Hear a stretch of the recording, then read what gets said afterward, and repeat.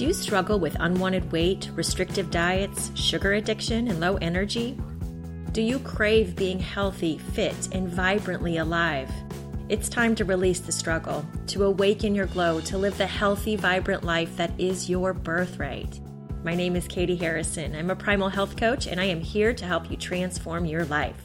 Well, hello from beautiful springtime in Alaska. I just got home from the best walk. I felt like I was floating on air, and you know why? Because I wasn't wearing a heavy down jacket. I wasn't wearing snow boots, no hat, no gloves. I honestly felt so light, like I was floating. And there's just something about the return of the sunlight that is the best feeling. You Alaskans know what I'm talking about. This year, I felt inspired to slow down, to be more present, to experience the beautiful flow of life. Above all, I felt called to create space for stillness. Maybe you can relate to feeling overwhelmed, busy, and mentally obsessed with planning and doing. This was my norm for many years, rushing from one thing to the next, and still feeling like I wasn't accomplishing enough. And then I would go on vacation and feel complete freedom, ease, and a peaceful stillness. Returning to normal life, the frantic busyness would engulf me and my sense of calm presence would disappear. I would get swallowed up by thinking and doing, knowing that if I could just make it to my next vacation, I would taste that blissful peace once again. This winter, Tom and I spent 3 weeks of nonstop nature time and limited connectivity in rural Mexico. Upon our return to work, I decided that it would be wonderful to have more of that ease and stillness in my everyday life. I didn't want to wait for vacation. I wanted to live that way now. When I tapped into my inner truth, I knew that this was possible, so I took aligned action to make it so. Decreasing digital clutter. The books How to Break Up with Your Phone, The 30-Day Plan to Take Back Your Life by Catherine Price, and Bored and Brilliant by Manoush Zomorodi had convinced me of something I was intuitively feeling.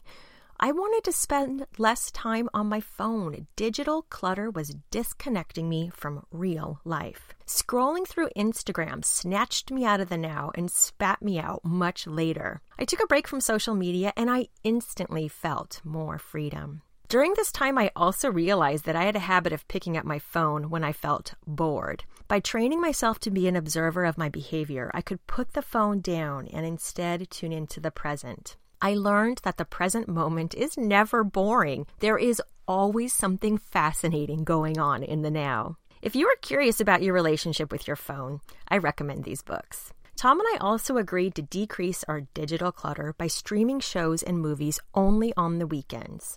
This has made our weekday evenings feel so much more expansive. Decreasing mental clutter.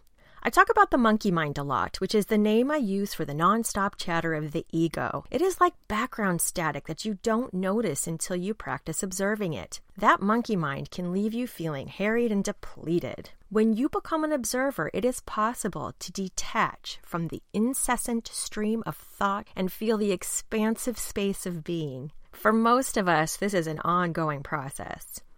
I think the best way to begin to understand the peace of releasing thought is through meditation. I suggest starting with a program like Calm or Headspace, in which you will be guided to become an observer of your thoughts. When we learn to witness our thoughts, we can see how they contribute to stress and busyness, especially the thoughts that involve worry about the future.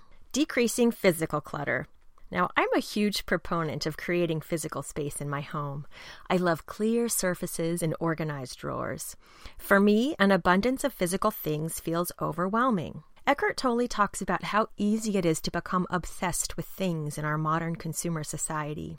We attach our sense of self to the things that we have. We buy compulsively, and when the new things don't give us pleasure, we buy more. I'm guessing that you intuitively know that true happiness and peace do not come from material things. Well, perhaps you really like your things, and now you're a little nervous because you think I'm going to tell you to start purging. Nope, that is your choice. What I will suggest is that you become an observer of your things. Look around your physical space right now. Are you surrounded by piles? Is your closet full of clothing that doesn't fit?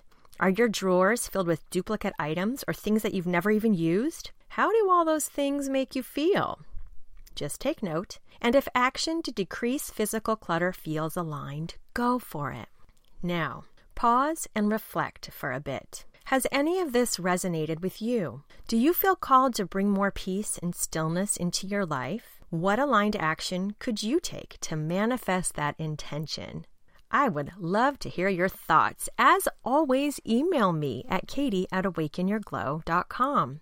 Sending you so much love and space for being, my beautiful friends. Thank you once again for joining me, and a special thanks to Silent Partner for his song, To the Top.